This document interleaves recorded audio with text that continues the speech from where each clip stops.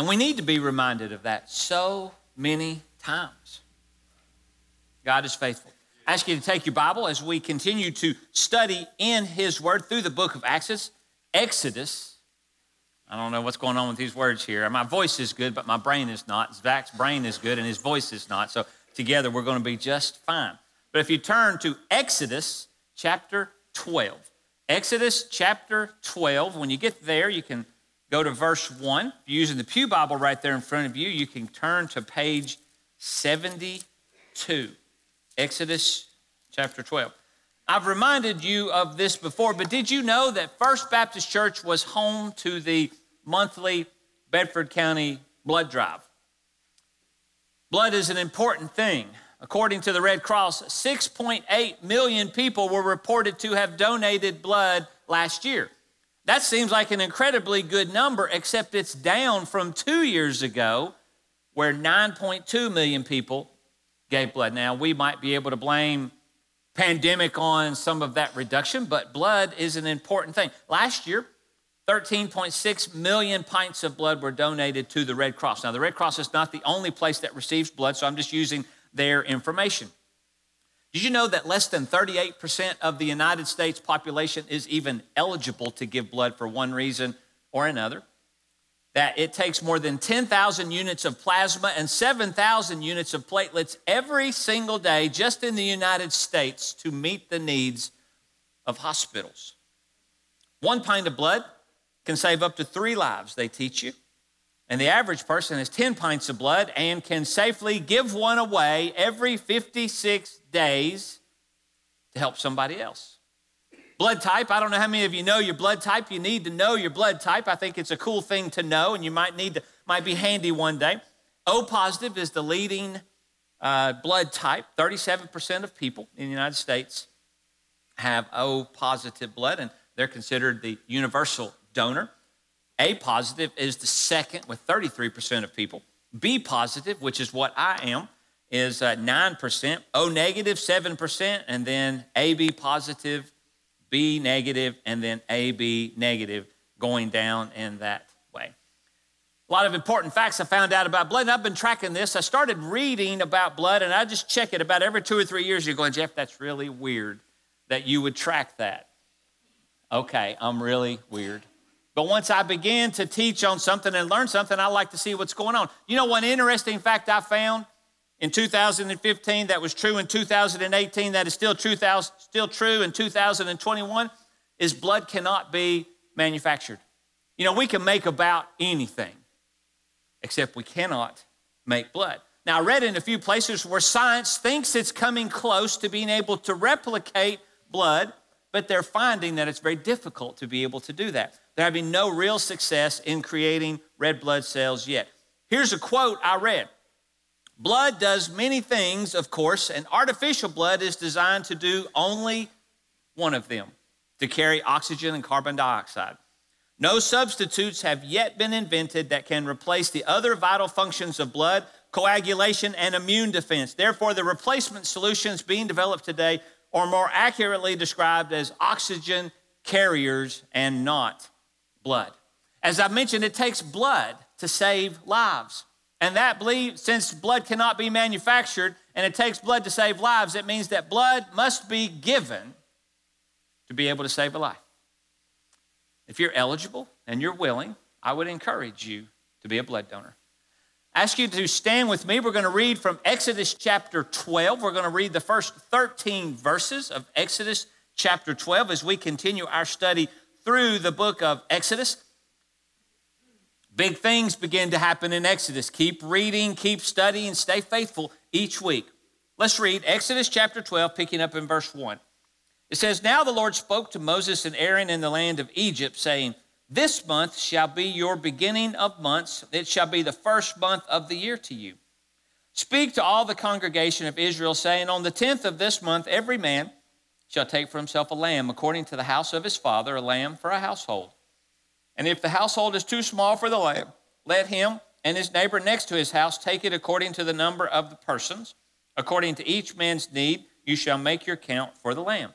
Your lamb shall be without blemish, a male of the first year. You may take it from the sheep or from the goats.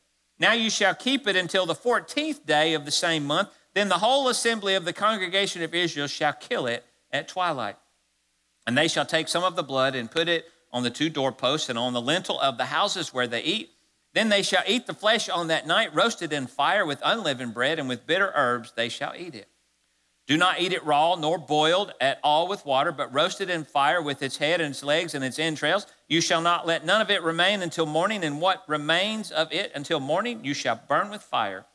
And thus you shall eat it with the belt on your waist, your sandals on your feet, and your staff in your hand. So you shall eat it in haste. It is the Lord's Passover. For I will pass through the land of Egypt on that night, and will strike all the firstborn in the land of Egypt, both man and beast, and against all the gods of Egypt I will execute judgment. I am the Lord. Verse 13. Now the blood shall be a sign for you on the houses where you are. And when I see the blood, I will pass over you, and the plague shall not be on you to destroy you when I strike the land of Egypt. Thank you. You may be seated. Keep your scripture open. We're going to talk about this for just a minute, and then we're going to talk about something else that transitions here. Exodus chapter 12 is a more detailed scripture on the 10 plagues. As you know, last week we did a scripture on the 10 plagues, and it is this plague, the 10th one, that the Lord says will cause the Egyptians to allow Israel to leave. Now it's interesting. Look at verse 2. It says, this month. This month, God's first words to Moses and Aaron in this conversation he's having with them is this month. God is starting a new calendar for his people. Now, you can go back and do a lot of studying, and there is a civil or a civic calendar, and then there is a religious calendar that was going on at this time. And God is starting a new calendar, a religious calendar for those that seek him. Look at verse 2. It says, this month shall be the first month of the year for you.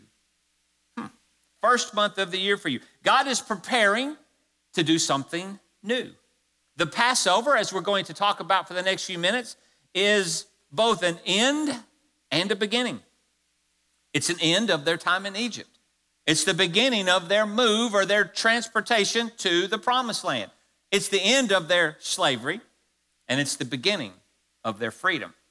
It's the end of their passive obedience and the beginning of their active obedience. I want to talk just a second about that. Passive obedience. If you recognize, if we were the children of Israel at this time, God has done the 9 plagues, and we've just had to sit back and watch. He's not asked us to do anything. The first 3 we were part of. We took all the challenges of the blood and the frogs and the lice that they did as well. And then starting in number 4 through 9, we just watched God from a distance as he did something in Egypt that he did not do in the land of Goshen. We were free from all of that. And so we have been passively watching God do what he's been doing. But now when we get to this new time where God says, well, I'm going to do one more plague, this one's going to start a new calendar. This one's going to start a new beginning. This one's going to be an ending point of some things and a beginning point. This is the beginning of their active obedience. This month, this time, people, it is time to begin to act. It's time to obey, time to follow, time to trust. So let me ask you right now, before we even go any further, how would you take that back? It doesn't matter what we think. How would God look at your life? Are you passively obedient? You sit back, you try to stay out of the way, you let God just do all that God wants to do? Or are you actively obedient, meaning that you've yielded your life to God, you're seeking to seek him, to know what he wants you to do so that you can actively every day be living for him? Passive, active, they're very different. Now this Passover, as we've just read in the scripture, comes with very strict instructions. Those who follow these strict instructions, Scripture teaches us, will be safe and will not feel the judgment of God. You see, active obedience to these instructions equals life. And disobedience equals death. That's pretty easy. Now, I just wanted to capture this middle ground. Scripture didn't talk about it. It talked about partial disobedience or partial obedience. You know what partial obedience is? It's disobedience. If we do some of the instructions, God will judge, not life will reign. And so we talk about, now let me give you a summary of what these specific instructions were. You can see them in verses 3 through 11. I'm just going to highlight them for you here in a series of statements. On the 10th day, you're to select a lamb or a goat. So this is day one when he's given these instructions. And on the 10th day, you are to select a lamb or goat. This lamb or goat must be a male, it says, must be a 1-year-old, must be without blemish. It says that this lamb that you pick or this goat that you pick should be selected based upon the size of your family or of your group, which means that you need to count out how many people you have and how much lamb does that take to meet that need and set that lamb aside. And if you're going, well, our family is really small, well, then you group together with neighbors or extended family and you come together. But each household or each group that comes together is to have a lamb or a goat set aside. On day 14, so you watch it for 4 days to make sure that it is still blemished and unblemished and good. And on day 14 at twilight, it says that these lambs or goats all over are to be killed. It said that the blood is collected. Scripture teaches us that the blood is to be painted on the doorposts. Those are the side pieces, and on the lintel, which is the top piece of the door. The meat is to be roasted. No boiling, no eating it raw. It is to be eaten. Gives you the menu there with bitter herbs and unleavened bread. There are to be no leftovers. You eat it all or you burn the rest. And the scripture said, is right there toward the end, it says that you are to eat ready to go.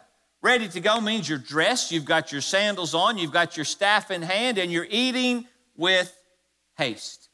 Now, those are a lot of very strict instructions, but they're very clear. Don't you believe that they're very easy for the children of Israel or all who are going to do this to understand?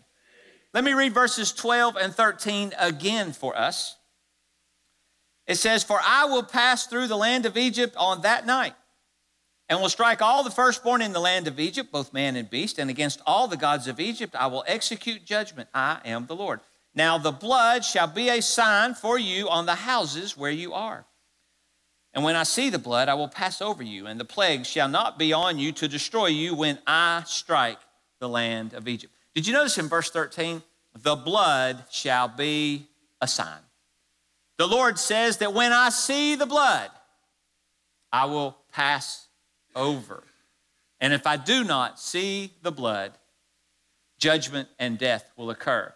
Now let's just clarify this one thought that sometimes could go through my mind because you know I'm different anyway is, well, what if the blood is there but you don't see it? Let me just be very clear from everything we read in Scripture. God knows your heart. Amen? God knows whether you have accepted Jesus as your Savior or not. God knows whether you are sincere in the life that you're seeking to live. God knows what you're doing in life, how you're living in life, what your allegiances are in life. God knows if you have any other from last week gods that you're allowing to remain in your life. God knows. So if the blood has been applied to the doorpost and the lintel of your life, God knows. God knows. So we don't have to worry about what if God doesn't see it. And so this week when I read, and I tell you that my process is, that people say, well, last week they talked about, how did you know what you wanted to talk about? How did you get to that? Let me tell you what I do, and I've told you before, but I'll start it again tomorrow. I start reading Scripture right where we've left off. And I read it, and I read it, and I read it. And then I read it again, and I read it again, and I read it again. And I wait for God to sort of show me in Scripture what is the focus for that week. And this week, this statement, now the blood shall be a sign. God told me that we needed to spend some time talking about that blood. So I want to encourage you, you can hold your finger right here. We're coming back to Exodus chapter 12, but I want to encourage you to turn with me to Romans chapter 5, verses 8 and 9. Now, Romans 5, now if you're using that Pew Bible, I'll go ahead and give you a cheat code right here. You can go right to page 1298. But Romans chapter 5, verses 8 and 9. Thank you for turning with me. I love that you're turning with me, that we can read this together.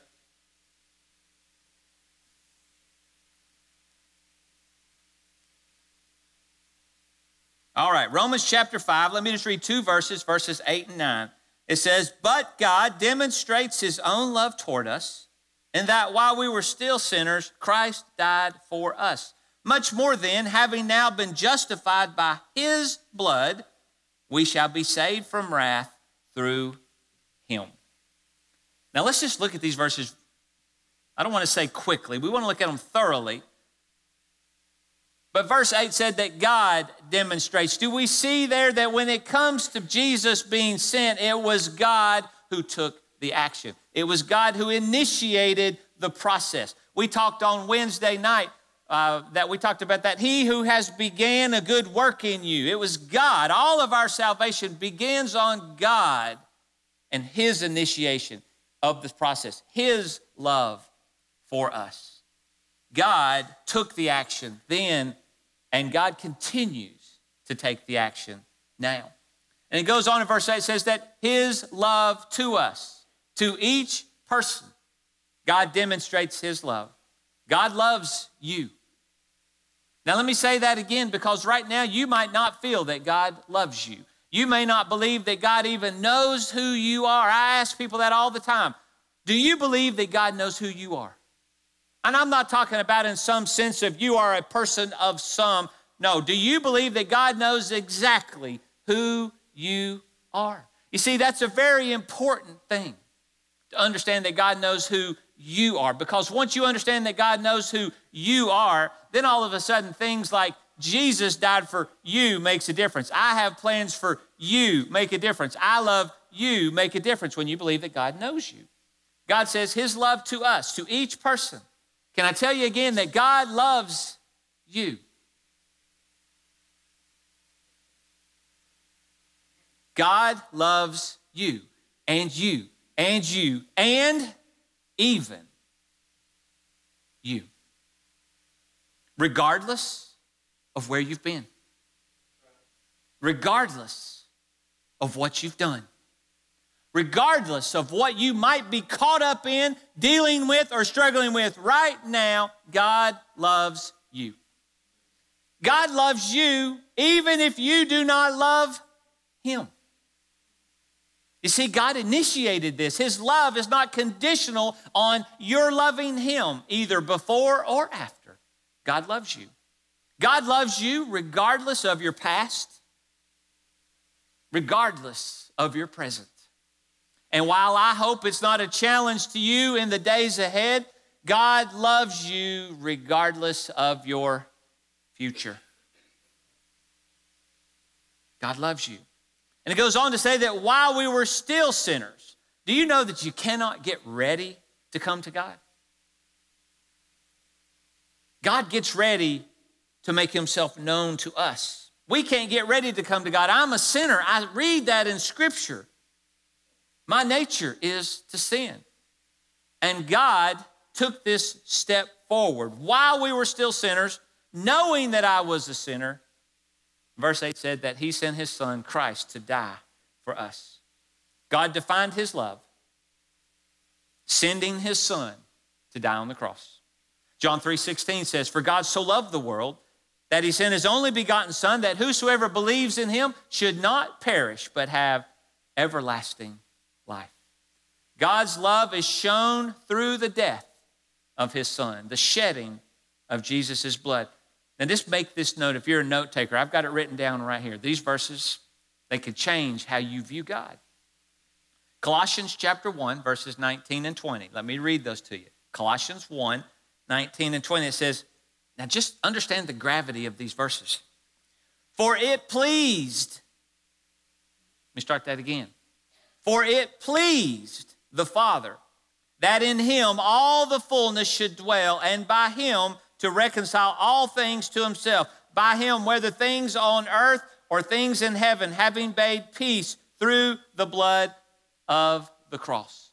Did you see that it pleased God? Church, don't miss this. It pleased God to send his son, his only son, to shed his blood on the cross. It pleased God to do this. And you know why? Because he loves you. And you. And you. And you.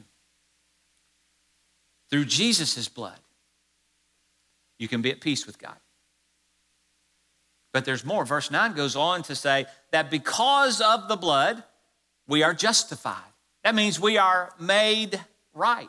We are saved from wrath. No judgment because of Jesus. And only through Jesus can this be accomplished. You know, there are people who believe that there are many ways to God and that Jesus is just the name that we choose. Some people believe that some mix of Jesus and some other activities are what helps a person get saved. That's not what Scripture teaches, church. John 14:6, Jesus said this himself. He said, I am the way, the truth, and the life. No one comes to the Father except through me. Through the blood of Jesus. God loved us so much that he took the action to send his son and was delighted to crucify his son, to shed his blood so that we, when we would come to him through faith, could be made right. The blood makes us right. You know, and God's word has many things to say about the value of the blood of Jesus. If you're a note taker, I'm going to rattle off a few scriptures here for you. Ephesians chapter 1, verse 7 says, in him we have redemption through his blood, the forgiveness of sins to the riches of his grace. Did you notice that through the blood of Jesus, you can be redeemed and forgiven? Amen. Redeemed and forgiven. Redemption means to be bought back. Forgiveness means to be blotted out as if it never happened. That's why today, if you know Jesus as your Savior, he looks at you and he sees you as holy, righteous, and perfect because he sees you not as you are, but he sees you as Jesus has made you through the blood. Amen. Ephesians 2:13 says, but now in Christ Jesus, you who were once far off have been brought near by the blood of Christ. Did you see that? That because of the blood of Jesus, we can be close to God. Personal, daily relationship close to God. Hebrews chapter 13, verses 20 and 21 says, now may the God of peace who brought you up, our Lord Jesus from the dead, that great shepherd of the sheep through the blood of the everlasting covenant, make you complete in every good work to do his will, working in you what is well-pleasing in his sight through Jesus Christ, to whom be glory forever and ever. Because of the blood in these verses, you can be complete. You can seek to both know and do the will of God, active obedience. And you have God work in you and through you. And Scripture says that because of the blood of Jesus, you will be pleasing to God. Now, Zach, I didn't know that your voice was going to be out on this Sunday morning. I knew going in because you've had a tough week with it. But in case you couldn't sing at all, warning, church, it's getting ready to happen. But in case you couldn't sing at all, I couldn't have us not have singing during the service. You can join in with me if you want to, but this is what my heart hears as a culmination to this. What can wash away my sins? Nothing but the blood of Jesus. What can make me whole again? Nothing but the blood of Jesus. Oh, precious is the flow that makes me white as snow. No other fount I know. Nothing but the blood of Jesus. Nothing but the blood of Jesus. And then right then, God brought that to my mind and he pointed that out to me in Exodus 12:13, and he said, the blood shall be the sign. Yes, God loves you. Yes, you are a sinner. Yes, God sent his son to die for you. Yes, the blood of Jesus is powerful and can be life-changing. It takes blood to save lives, and that means blood must be given to save people. And God gave his blood through his son Jesus so that we could be made right. Amen? And I believe that God pointed this out to us in Romans thousands of years later than this, but God was beginning in Exodus chapter 12 with this Passover event to teach his people, to reveal to them right here, right now in Egypt with this 10th plague that blood is important. It is vital because he's teaching them. And they, like me, don't always learn quick. So let's go back to Exodus chapter 12. I hope you have your finger there because we're going to wrap up here. Exodus chapter 12. Flip over to verse 29. See, we talked about what God said he was going to do. We talked about what God instructed the people to do. And God said, and it's going to happen on the 14th day, that night at midnight. So let's read from Exodus chapter 12. Let me read verses 29 to 31. It says, and it came to pass at midnight that the Lord struck all the firstborn in the land of Egypt, from the firstborn of Pharaoh who sat on his throne to the firstborn of the captive who was in the dungeon, and all the firstborn of livestock. So Pharaoh rose in the night, he and all his servants and all the Egyptians, and there was a great cry in Egypt, for there was not a house where there was not one dead. Then he called for Moses and Aaron by night and said, rise up, go out from among my people, both you and the children of God, and go, serve the Lord as you have said. Verse 29, and it came to pass. Now just remembering this conversation, 14 days passed. You know, God told them on this day, we're going to start something new. And on the 10th day, you're to select. And on the 14th day, you're to kill and prepare and eat and be ready to go. And on midnight of that night. So God gave them 2 weeks notice, preparation time. And it came to pass. And you know what came to pass?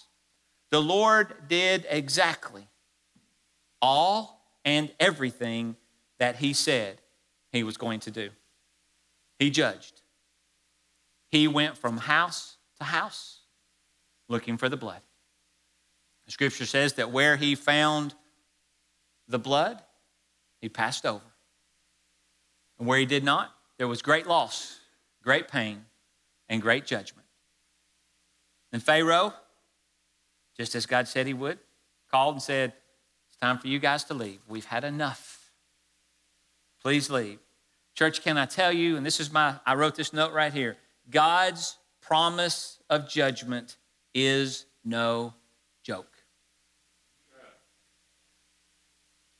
Not then, and certainly not now. In Exodus chapter 12, verses 29 to 31, it says, and it came to pass. Can I tell you that there is coming a day when God will return? And let me tell you what he's going to be looking for. Just like in Exodus chapter 12, he's going to be looking to see if the blood has been applied to your life. Now, not a household, but a person.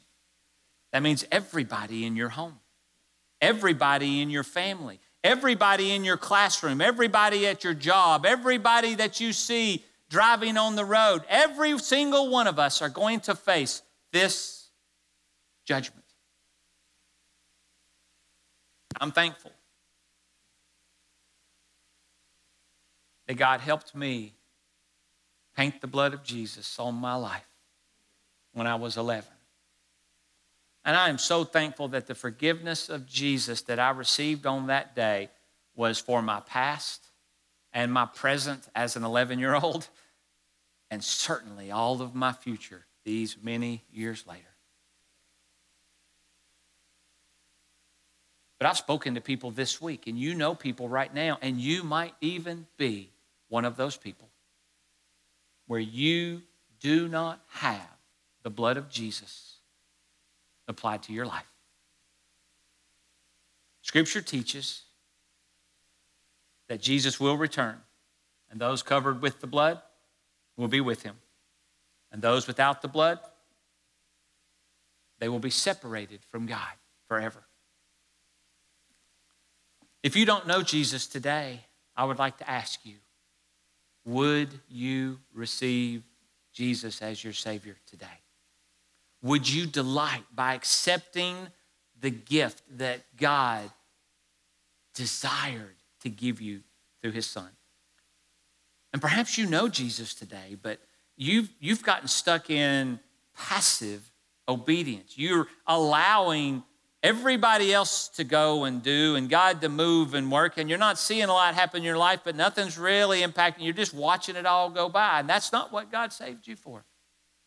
Perhaps today, the Spirit of God is going to challenge you to begin to move from passive living for Christ into active living for Christ. And you do that by recommitting your life to God, remembering what God has already done. Would you seek to be a witness to others? There are so many people whose doorposts and lintels of their hearts do not have the blood of Jesus. Would you allow God, whether it is to receive him, to recommit to him, or to be a witness for him, would you allow God today to have his way in your life? You see, he's given us very clear instructions on how we are to live. Amen?